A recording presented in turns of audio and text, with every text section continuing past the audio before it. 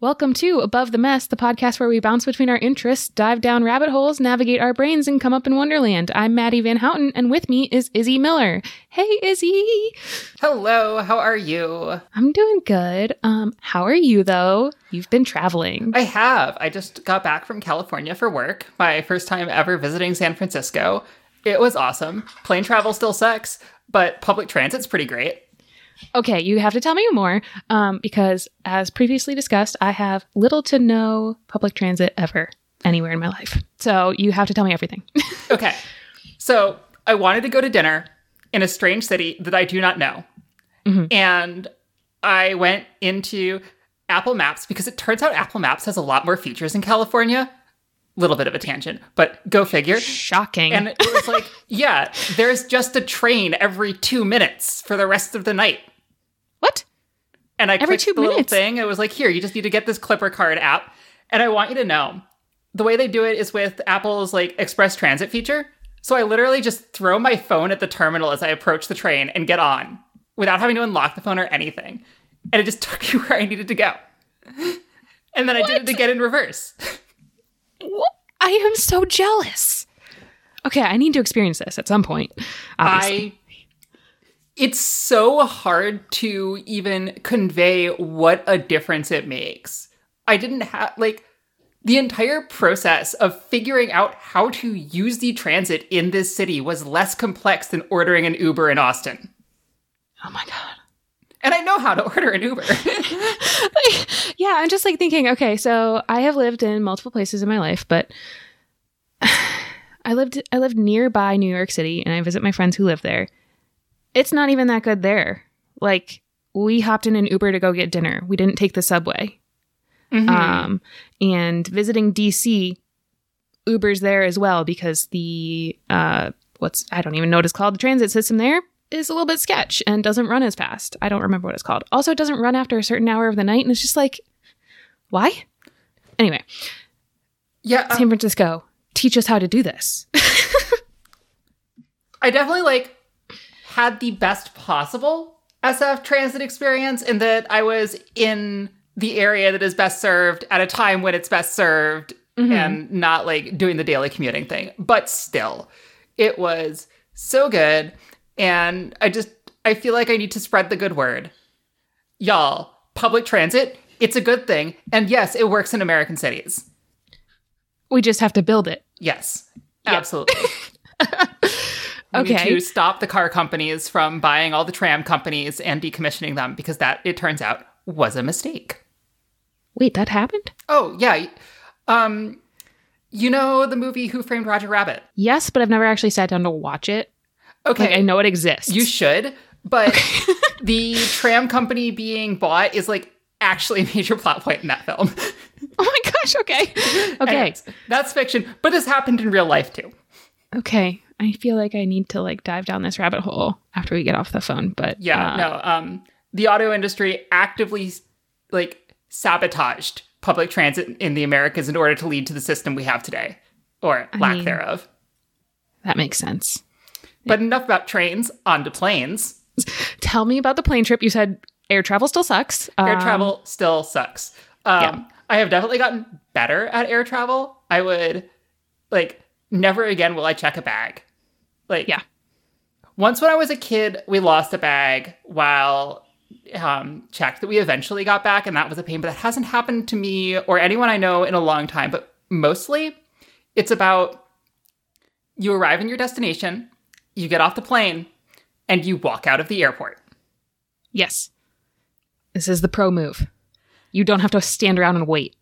And it's amazing. Is so much better. Air tags on luggage is another good one. That's a good one, yeah. If you do check a bag, I've heard that's really good. I haven't done that. But I think a good pro tip, if you can convince your company to do it, is to pay for more legroom. But I was unable to do that. And so I was cramped the whole trip. But, as the case may be. Okay. This is one of the times where I feel lucky that I'm short because even I am cramped. I'm not short, right? I'm the average height for a female body. But I'm still cramped. What about the 6 foot tall dude sitting next to me? Airplanes are so decidedly designed for discomfort. It's like the shitty plastic seats in the airport waiting area are more comfortable than being on the plane. That's factual. Yeah.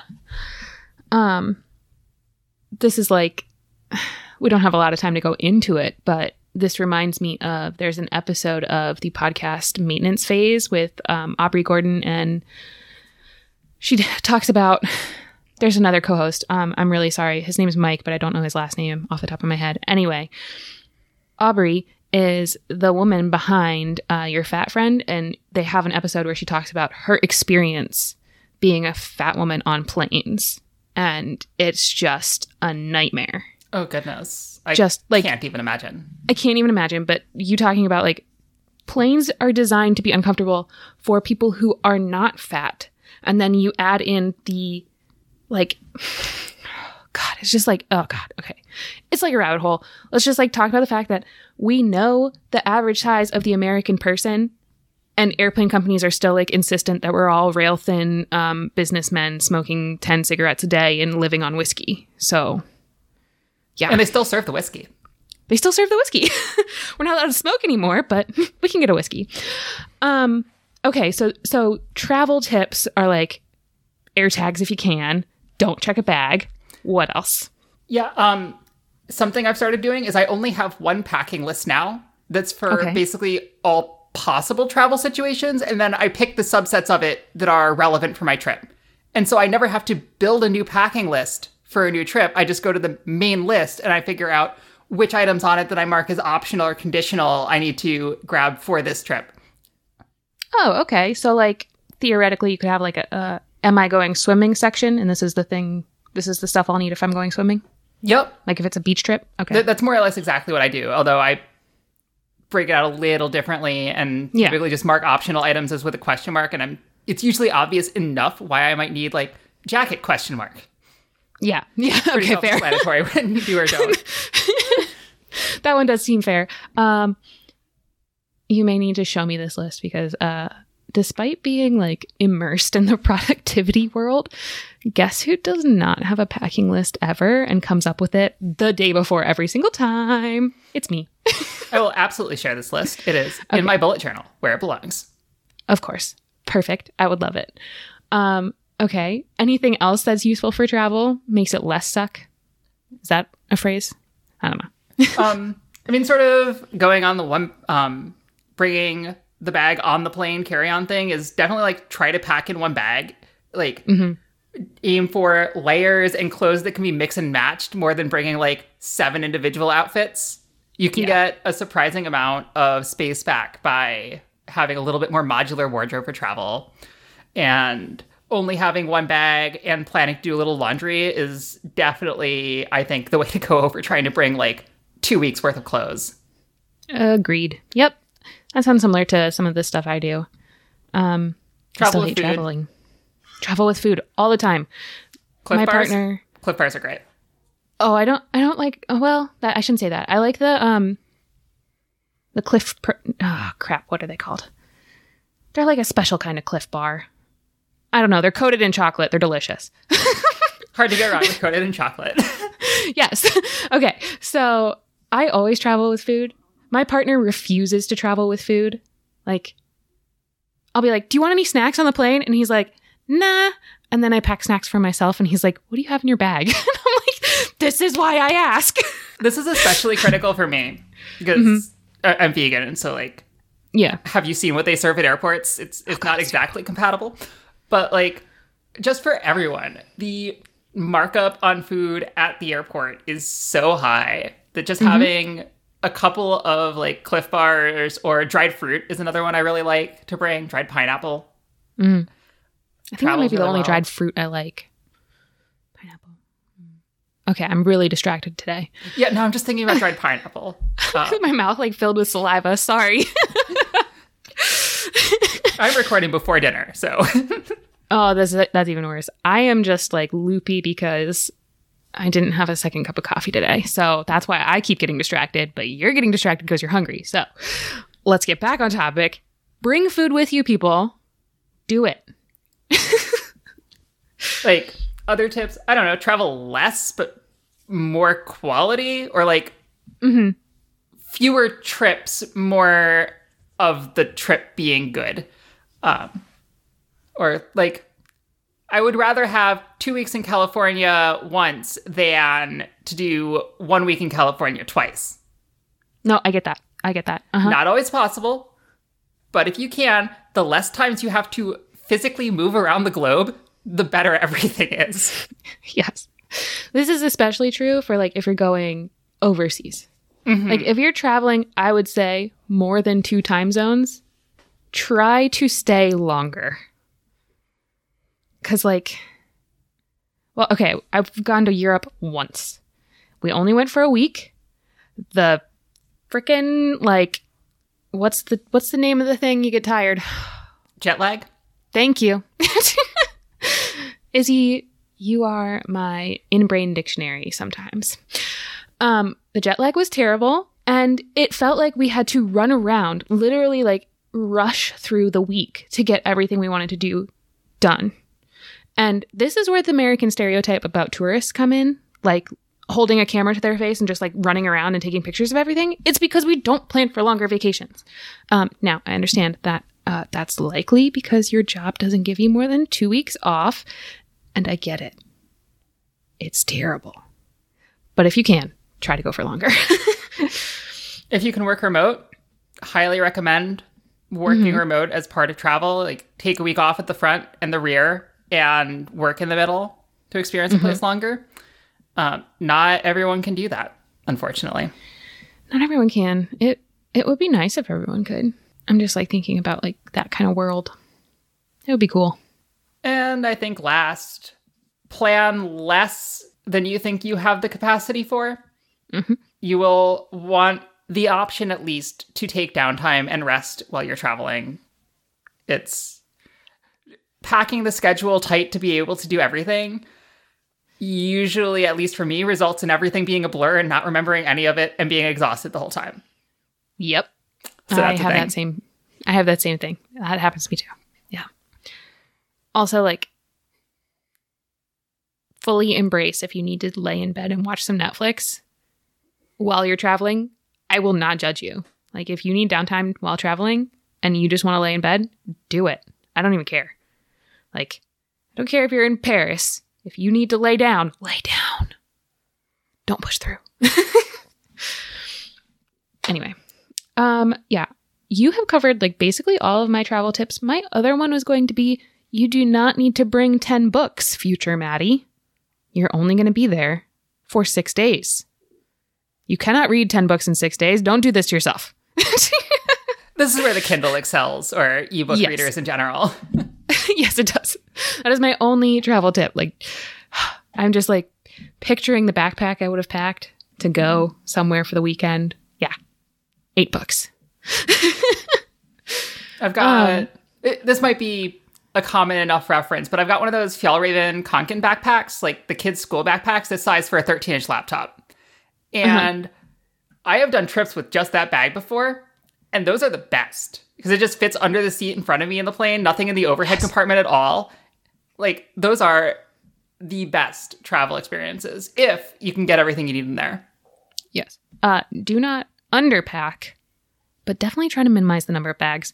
Like, the ideal is, yes, just that one bag. I have managed to do that before with a purse and a duffel that is actually like the size of a backpack, but has like compartments. So I was able to put anything that I would have normally put in a backpack in this duffel. So it was like clothes and stuff, and it fit under, it was like just slightly bigger than a backpack. Best trip. My purse could even go in the duffel while I was like sitting. So I didn't have to worry about a personal item in a bag. I could just like grab the duffel and go. Nice. Loved it. I'm glad travel went well. Did you feel like it was safe on the planes, COVID-wise? Well, my answer today doesn't match the answer a week after the trip, but yeah, it was fine when I went. Yeah. There was a certain Florida judge and a certain mask mandate on planes that was certainly struck down.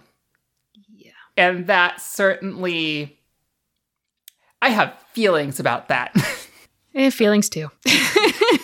think we all have feelings. I think everybody has certain feelings about certain diseases. That's where I'm going to go. YouTube will demonetize us if we say the name of it, so. Will it really? Oh my God. I don't know if they still do that, but. Come on, YouTube. Ugh. Are we on YouTube? I don't think we are. No. Have we uploaded ourselves? No, okay. No, we're not at all. I haven't done that. Okay, good to know. Good to know we're on the same page. I know what's going on with our podcast. Maybe. Speaking of, we got a lot of follow-up for last fortnight's episode. There we go. I'm going to endlessly think that we do this every week. Same. I just hope you all know that. So lots of follow-up that we wanted to get to and just run through real quick because there's so much of it. Last time we talked about the manufacturing process for modern clothing brands, and friend of the show. I hope you keep that in. Friend of the show, Trains, gave us a link to a series that Planet Money from NPR did where they made their own t-shirt and followed the process. I've only had the time to have a quick glance at this link so far, but it didn't seem to have any actual talk of the cost behind each step or, the ethics of those steps. But it could still be an interesting read. And again, I only skimmed it, so I might have missed it. So that was really interesting. And in the same vein, he shared with us a link about Patagonia's supply chain. Patagonia is one of those hiker brands, I want to call it, like outdoorsy type people. They certainly used to be. Now they're kind of in that like weird space where they still cater to people who are hiking, but they're also kind of a fashion brand. Yeah, I feel like a lot of these places are going that way, But so they are trying to be like 100% transparent about their supply chain. It's all on their website. If you click, I've done this before. If you click on one of the pieces of clothing that you like, you can see which farm the fiber was harvested from. You can see where it was manufactured, all kinds of things. They're trying to get rid of all of their plastic and their clothing, polyester, things like that. And then they also will sell you used versions of their clothes if they have them in stock. So, for example, I'm thinking about getting some work pants for my woodland project, like thick, heavy canvas style pants, because I got bit by a lot of bugs, like a lot of bugs. And they have used pairs of those pants, and I think I might get them because I don't need brand new pants for that. They're going to get ruined anyway, So these are some interesting things that Patagonia is doing in the fashion industry. And I just thought that was really cool. I really like their worn wear program. It's pretty hit or miss depending on what you're trying to get from them, but always worth checking there first. They might have what you need. And I've had good luck with the few things I've gotten from there. And their fair trade and their transparency is great. Of course, they still will have the cotton grown in Vietnam and then shipped to China or Taiwan for manufacturing and then shipped across the ocean again, which is still not great, but it's better. Better is good. They are at least telling us where everything is happening, which is amazing because that does not happen. I think the only other company I know that does that is Everlane. And I'm not even sure if they tell you where the fiber is from. I think they might just tell you where it's manufactured.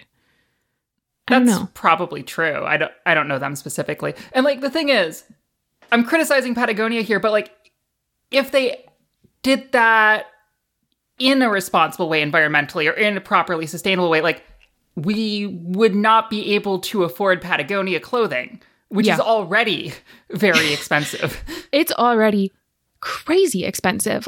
I buy 1 to 2 articles of clothing a month if I'm buying Patagonia, that is not you can't bulk buy Patagonia without spending your entire budget. I don't care how much money you make. So yeah, I'm really glad they're transparent about their supply chain. We always want them to be better. But the thing is if other companies started to do this and started to tell us about their supply chain, we'd probably see that Patagonia is already doing a lot better than most. Oh, certainly. And it's my critiques of Patagonia are more to highlight issues with the system that make this the only way that you can make clothing affordably for people, and not to highlight Patagonia as a bad actor here. Like, it's problematic all the way down. Yeah, that's a good way to put it. Yeah, so they're doing great, but we can always do better. And I wanted to tell you, their Warren Wear program, when I was looking the other day for those work pants, it seems like they have, like, we have some of these used. Do you want to go to them? So you don't have to go separately to the program. Now it'll just say, like, you're looking at these, check out the used versions first. Oh, that's awesome. Yeah. So I think that might be an improvement they made. And I will see if I can verify that for, the show notes later. So Trains was on it with the follow-up. He also shared with us This Is Love, which is another podcast. Episode 40 came out recently, and it's called Just keep these in. I'm just going to keep making these noises.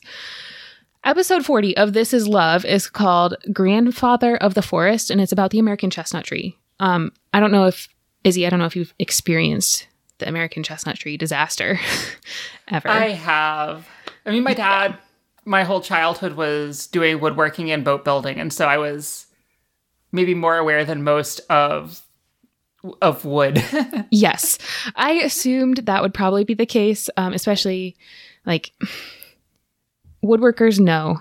Chestnut used to be used for everything, American chestnut especially, because there's like this saying that it used to be that a squirrel could climb a tree in Georgia and not touch the ground until they reached Maine just by touching chestnut trees. Like, that is how widespread this tree was. And then in the early 20th century, a fungus was discovered attacking American chestnut trees. It had been introduced by, wouldn't you guess it, invasive non-native plants. And this fungus just decimated the American chestnut tree population. If you see an American chestnut tree in the wild, you are supposed to report it to scientists so they can go out and collect the seeds and try to breed chestnut trees so they can resist the fungus. Like, that is how bad it's gotten. So the This Is Love episode goes into a couple in, I believe, New York, I can't remember, who have been planting chestnut trees in their backyard. It's a huge backyard. It's 100 acres. They've been planting them for years through the American Chestnut Foundation and trying to help bring back the American chestnut. And this episode, it gave me chills. Like, I got the warm fuzzies and also like the, oh my goodness, what are we going to do if we never get them back type thing. So that was a really interesting listen. We'll have links in the show notes. Amazing. Yeah, I think there's only like 100 American chestnut trees right now. Yeah, it's really bad. And like, these are trees that could grow 100 feet tall and 10 feet around. Yeah, and they don't anymore. They basically only make it to their 15th year before they're attacked and they die, which is upsetting. It's so upsetting. I think in the episode they even talk about they used to live to be 800 years old.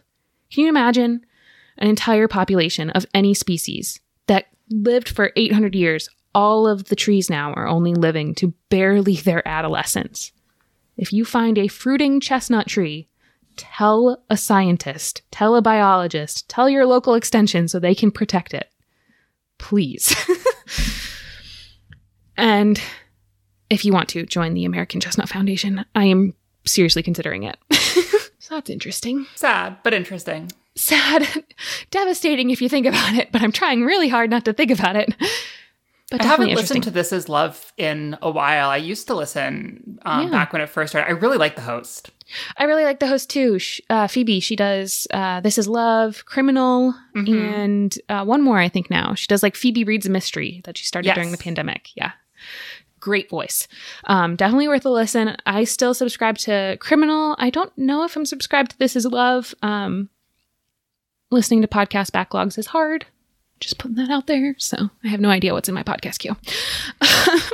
That's a mood. That is a whole mood. Speaking of which, our next one, Trains brought up this article called Confessions of a Digital Hoarder because of our To Be Read discussion. It is an article that dives into what happens when we use our phones and the internet to just try to offload memory. Things like a To Be Read list, things like a podcast backlog, things like what else? Like TV shows to watch, you know? I haven't had a chance to read the whole article, but the first like half of it really on the nose. Like, you do not ever need 26,000 recent photos in your Apple photo library. How recent can they actually be? 26,000? That would like, what? I don't even want to look at my own number. But yeah, I'm excited to finish reading this article. Maybe stop hoarding digital goods, y'all. There's an argument to be made that like most of the railing against like this sort of digital tracking is very similar to, I want to say, Plato's arguments against stone tablets and writing. Wait, really? Oh, yeah. Okay. That it will dull the mind because you'll write things down instead of remembering. But like, there is a threshold beyond which that store of information is no longer useful or usable. Yeah, I think this is more of a, if you offload ideas into a digital space and then never go back to look at them, did you actually offload them? Are they actually things that you remember? No. Right? Like, you have to interact with the... I will say, there is something to be said for not having to remember something, or just like saying, this is in my head, taking up space. I'm going to write it down, not because I want to remember it later, but so that I want to trick my brain into not remembering it. Yes, that is a good use for analog, digital tools, whatever. Like, I use that all the time. I was having a little bit of overwhelm earlier, and I literally just like sat down and I was like, I'm just going to write everything I'm thinking. Cured my overwhelm. Don't need to think about those things anymore. None of them mattered. I don't know why it works or how generally it works, but it feels like it works for me. So maybe it'll help you. Maybe it'll help anyone out there who needs it. But I think the argument in the article, and again, I did not finish the article, so I have no idea what he was arguing, was about like, if you're pretending that you're storing these things for the future, like, are you making sure that this archive is going to go to people who are going to want it? Are you actually reviewing the things in your archive as things you want to keep? Or are you going to end up like that person who collects all copies of a certain town newspaper from 1936 to 2017? Like, do you really need all those copies of the newspaper? Probably not, unless you're a library. I don't know. Libraries are good. Libraries are good. I don't know. We could maybe talk about that in more detail another day, but I just thought it would be interesting to think about and wanted to throw it out there. Indeed. And I didn't have a chance to read the article either. And so welcome to Above the Mess, the podcast where we don't read the articles. The podcast where our follow-up comes in the day we record our podcast, so we have to sprint through it. Yeah. So this sounds like our fault. This sounds like something we could change. It does, but I'm too tired to fix it this week, so it's okay. It will just be part of the mess. Honestly, yeah. I like our mess. Our mess is kind of fun. It's a good mess. It's a good mess. Speaking of good mess, that's not a good way to transition into that, but I don't even care. No, it's not a good mess. It's not a good mess. We're going to talk about climate change. Yeah, we are. We are. It's not a good mess. Listener friend Ryan, saw some article or data recently about us initially, at least like 20 years ago or so, being on an 8-degree temperature rise. That's Celsius, by the way, 8 degrees Celsius rise trajectory. And I did some research. The last time I saw that number was in 2015. So it might not even have been 20 years ago, but we were on an 8-degree increase in global temperature trajectory, but that number has now gone down to 2.5. Now, this is still not great, but it's less catastrophic, and that's amazing. And so Ryan was sharing this with us as a way of saying, like, there is hope. Things are getting better.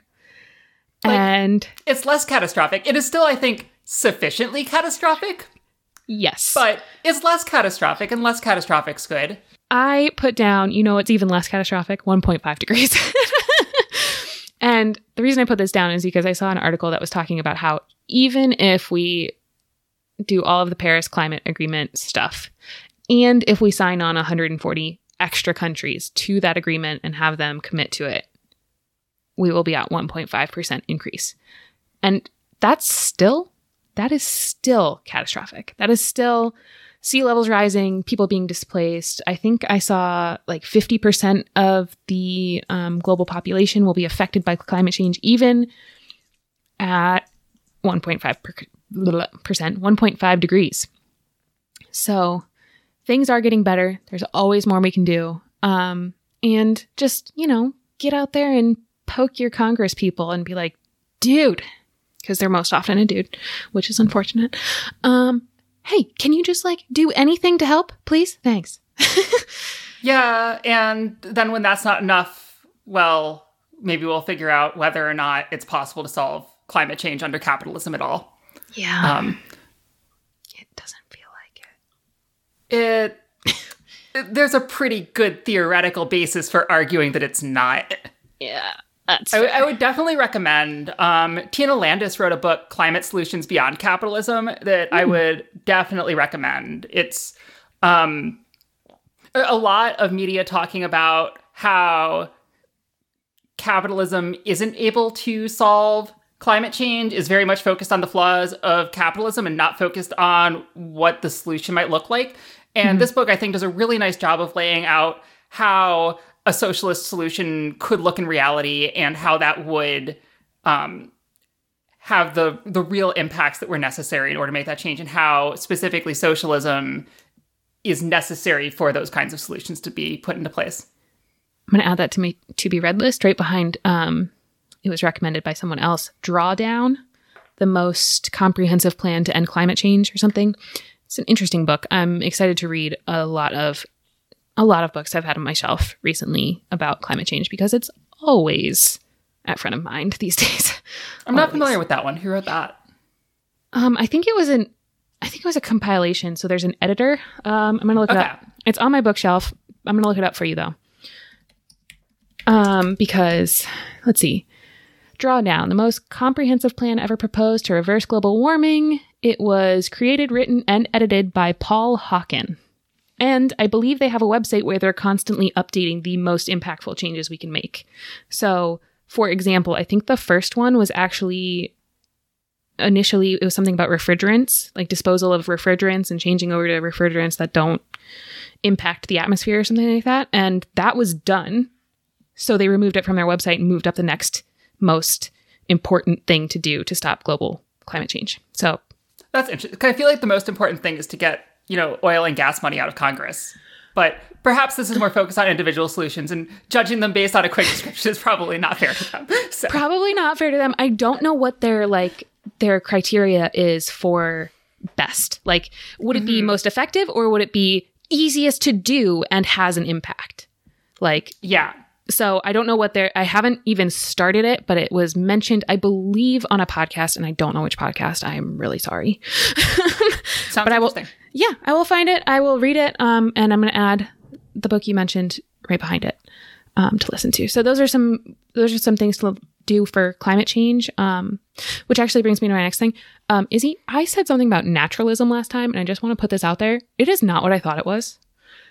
Naturalism is a philosophy about thinking that the universe is only controlled by science, which is something that I generally believe in, but I'm also a bit of a little hippie, and like to believe that trees have souls, even though we haven't proven it. So I don't think I'm a naturalist. I know it has that specific meaning in philosophy, but I don't know what the general usage of the word is. I know It's pretty different from being a naturist. What's a naturist? Oh my goodness. Googling. I love Google. Google's great. So I'll let Maddie Google this one and tell us.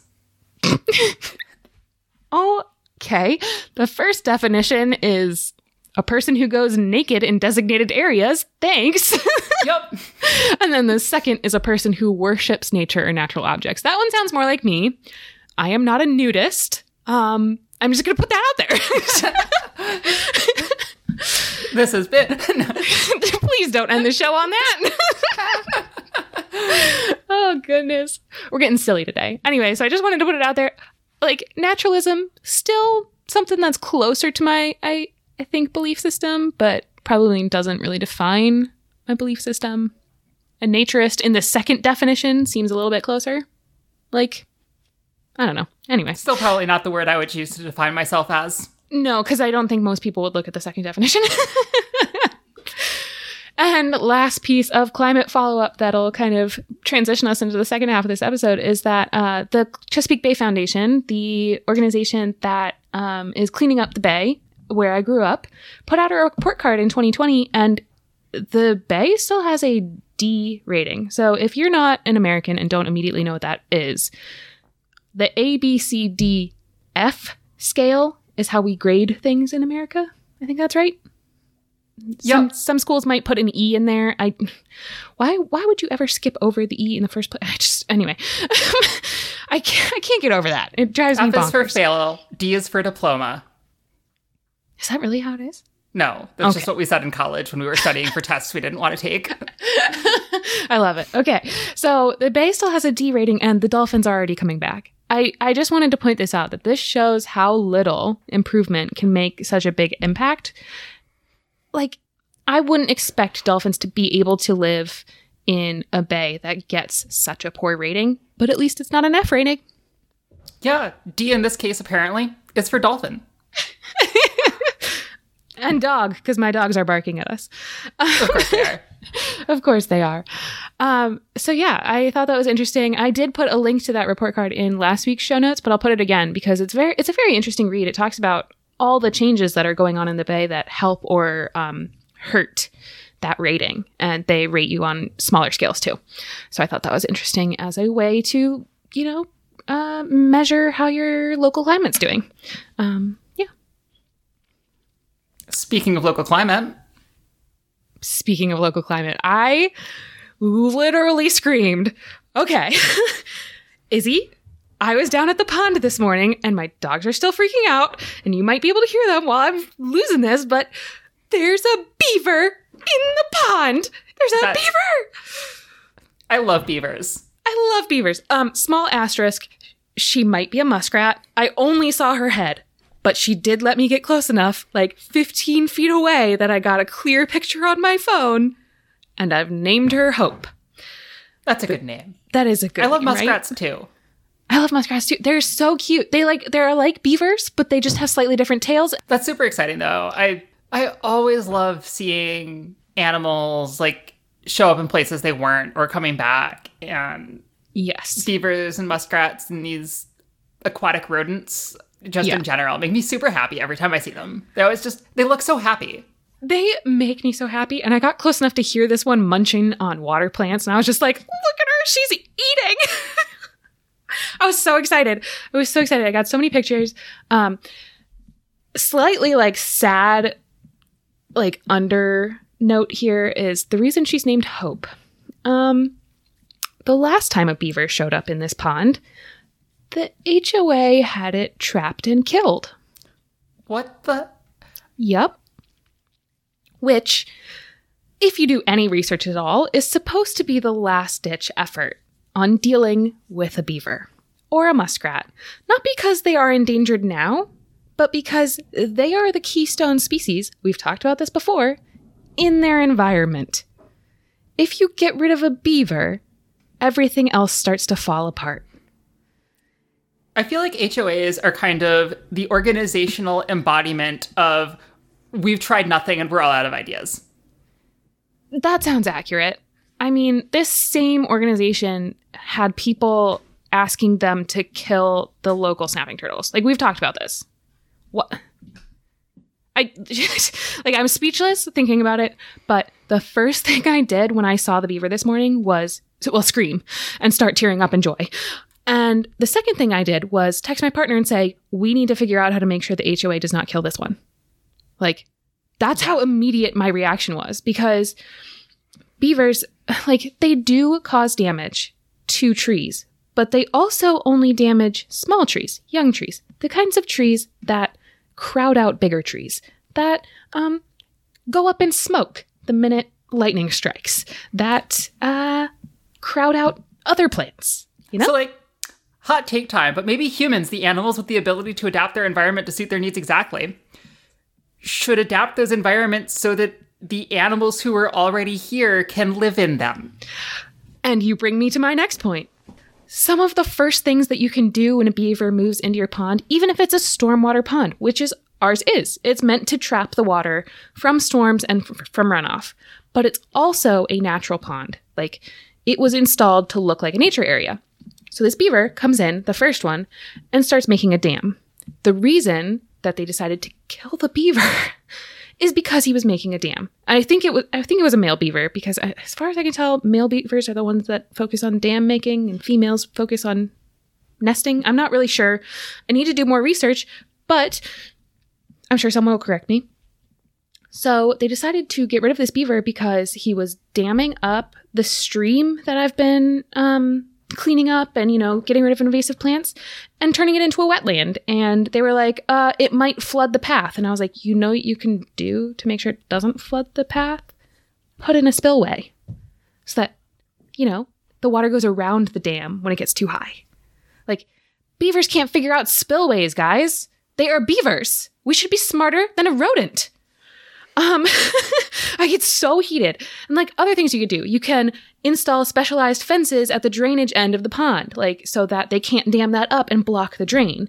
There are specialized fences, there are floating drains, there are things you can do. So why was your first instinct to kill this thing? So I'm going to try to save hope. I've already started doing all the research, pulling together all my sources, and also, on advice from a scientist friend, Ankanu, started figuring out how to appeal to the pathos, the feelings of the HOA board. And my first stop is going to be think of the children, because that always works. So, Mission Save Hope is a go.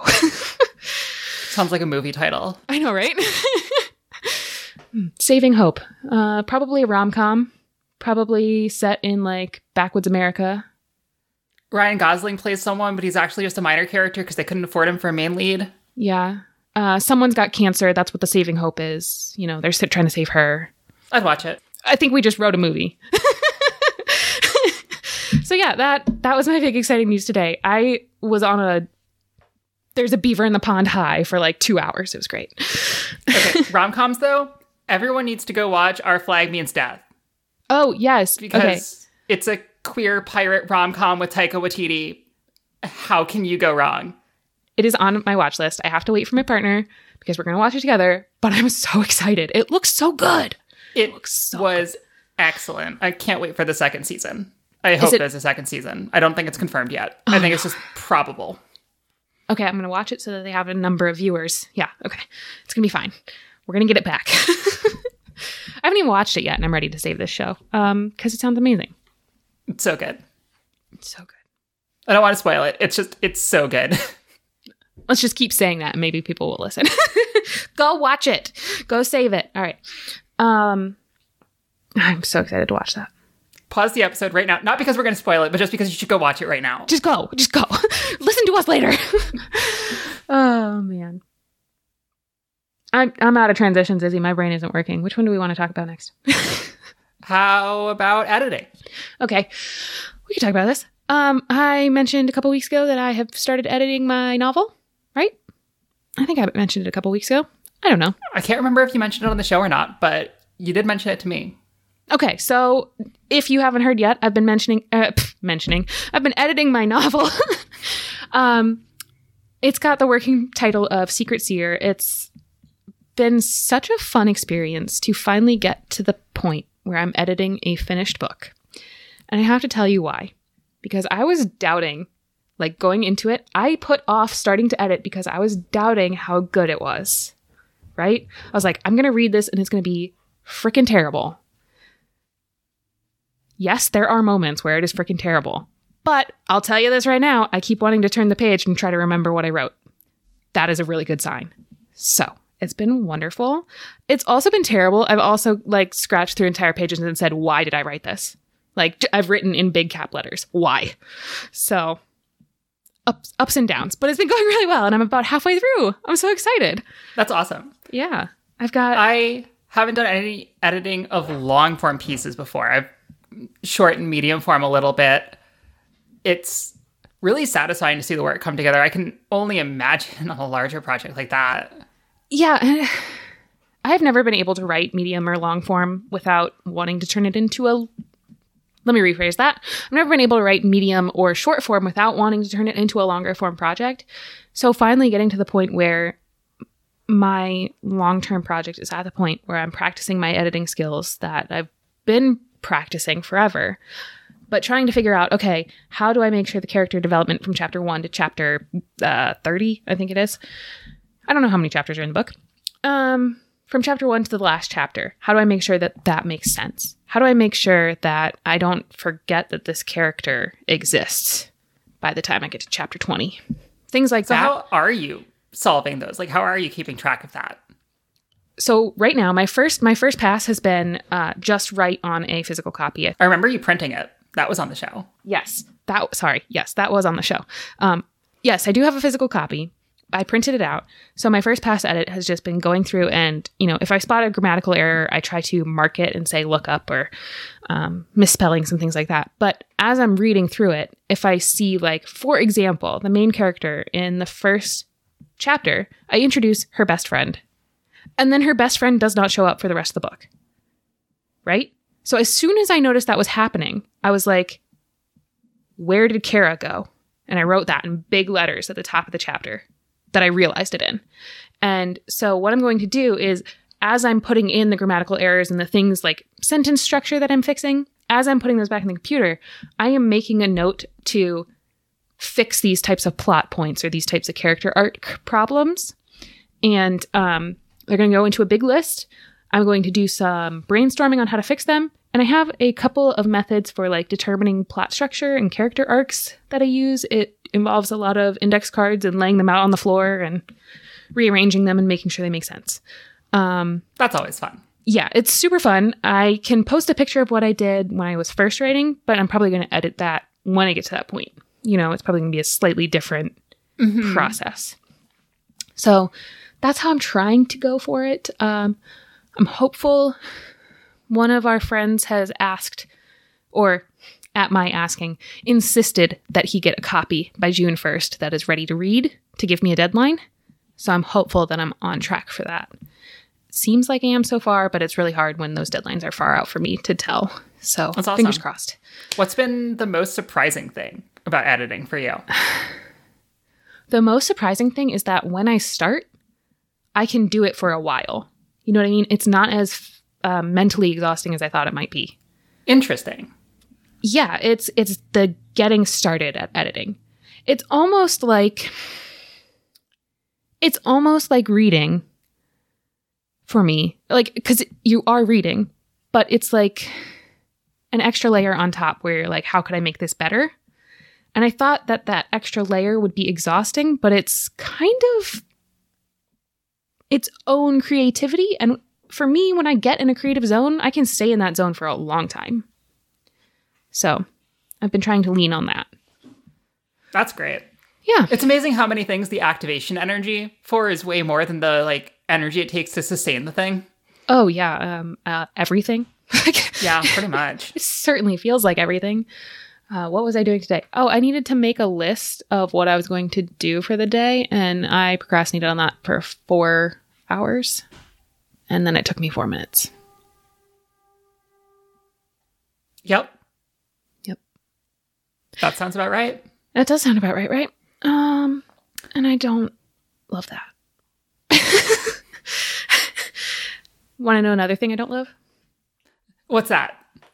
It's a term that I learned this week. It's dopamine fasting. Have you heard of this? Boy. I've heard of it. I haven't looked into it deeply, but I'm guessing you have some thoughts and opinions on it. I do. Okay. First of all, what are these dang biohackers trying to do to themselves? Are they trying to die? I have questions. From what little I know of this, and let me try to summarize what little I know of it, because it's fairly little. It's the idea that dopamine is produced by a lot of different things we do, and it's used by the brain to indicate high-value things. So when we're doing low-value things, for some definition of value, like browsing Twitter endlessly and getting a little dopamine from that, it, like, stimulates us into thinking we're getting a reward, but we're not, so we do it for longer. And this, according to dopamine hackers, like, uses some amount of dopamine during the day, and that you can, by intentionally limiting the things you do that produce dopamine, they say you can like get better at resisting distraction. And there's probably a little truth to the idea that if you use Twitter less, you'll be better able to not use Twitter as much. But like, dopamine feels kind of essential to me. It is essential to you. Like, it is. It's essential to everyone. If we had no dopamine, we would not be alive. Like, let me just put that out there. So this came up, and it came up on one of my favorite podcasts that I love and I listen to a lot. So I'm not gonna talk about that. It came up in a way that I think the intent was good, but the delivery was bad. Let's put it that way. They could have talked about the idea behind using less Twitter without talking about dopamine fasting, and I would have been completely happy, right? The reason I got so riled about this is that dopamine fasting is the equivalent of a fad diet in the productivity space. It is someone yelling at you, stop using Twitter because your brain is high on stimulants. And it's like, that's not how it works. And also, I need stimulants. Like, that is how I live. So my first interaction with this is, as I was listening to this episode, I was like, hey, this needs a really big asterisk for people who have ADHD. And the reason I said this is because people with ADHD need dopamine to give them that pre-reward to get started. Like, everyone needs this to some extent, but the reason ADHD brains work seems like they work this way. Science constantly learning new things about ADHD. We don't produce enough dopamine, or something like we don't consume enough dopamine. We have some kind of receptor in the brain that is not doing what it's supposed to be doing with dopamine. So artificially giving ourselves more dopamine means that we might be able to start on that task. And like, dopamine, to do a bad job of summarizing what it does, dopamine is not a reward chemical in the brain. It's more of there's going to be a reward if you do this chemical in the brain. Yes, that is a good way to put it. It is the anticipation hormone is a good way to put it, almost. Like, you're anticipating that you're going to get something good, right? It's very important for all brains. It's especially important for ADHD brains. So this is why I started to get riled. And I started to Google. And when you start to Google and you start to see all of the results are crypto bros or biohackers or people in that area, this is when I start to get worried. But luckily for me, I didn't dive too far down because Wikipedia has an entry. And I will just put this out there.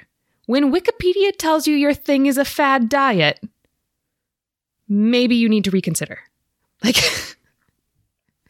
Like, what does it mean to fast from dopamine, right? Like, are you just not going to anticipate anything or to do anything that would cause you to anticipate things? Brains don't work like that. If you cut out one thing that would cause dopamine to be released, like, the environment you're in will replace it. Yes. So this is what all the psychologists are saying about this, right? They're saying this is not sensical because you need dopamine at all times. But what the people who are advocating for dopamine fasting are saying is it's not really a fast. What you're trying to do is get rid of unclean sources of dopamine. And I hate the word unclean. I hate the word clean dopamine. I hate the word for clean food. Let's not get into that. Dopamine is dopamine. What they're saying when they want you to fast is they want you to stop using technology to whatever extent you can because it's bad dopamine. Like scrolling through reels gives you that dopamine burst, right? Like, because you're seeing something new every minute or so. They're saying don't do that. Some of them are even saying don't eat because food gives you dopamine.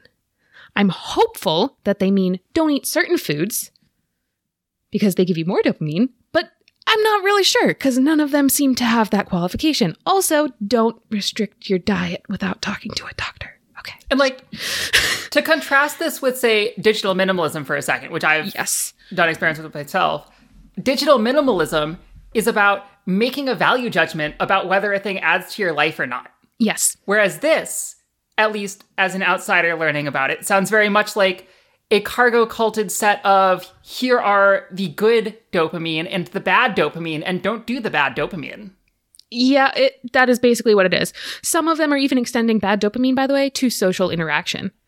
Humans are social creatures. Do not become a hermit. Like, I'm just like, ooh. Anyway. Or like do it for you and not because of a biohacker. Crypto bros. Yeah. Whatever these people are doing to their bodies. So if you scroll far enough down in the Wikipedia page, it talks about the psychologists who are like, please don't do this to yourself. This is not how the brain works. They talk about if you want to stop using Twitter, digital minimalism or a like social media break is the way to do that because what you're doing is breaking the bad habit. You are not removing the dopamine. What you're doing is removing the middle piece of a habit. So if for example, I'm at work, my cue is I have just hit the build button on an app that takes 10 minutes to run a build in the cloud, which is ridiculous in this day and age, but it actually happens. I'm not even kidding. I hit that build button. So my brain goes, okay, let's scroll through Instagram, right? And then I get the reward of scrolling through Instagram while I'm waiting for the build to finish. If I go on a social media break and I uninstall Instagram, I'm not removing the cue, which is I have just clicked the build button. I am removing Instagram. So what I might do instead is go read a book. And that is probably a higher value activity, right? That's the way to do this. Not remove dopamine from your system. Like, they're achieving the same thing, but you're not insisting that people are unclean for being on Instagram. Yeah. I got really riled really fast, and it just felt so gross to suddenly experience a fad diet in a space that had felt so nice for a while. Productivity has its bad sides. But the type of productivity that you and I live in is kind of like, be kind to yourself and do what you love. Yeah, there's definitely another side, and this is one of those cases where it has made us aware of it, let's say. Yeah. But we can get riled up about that all day, so maybe we should call it here. Thanks for listening, everybody. You can find us on the web at abovethemess.com or at Above the Mess Pod on Instagram and Twitter, although Maddie informs me nobody says the @ anymore, so whatever. And then I said it last time, so sorry. You can find me at stardust.fm and Maddie at flexpotential.com. Talk to you all in 2 weeks. 2 weeks. Go eat dinner, Izzy.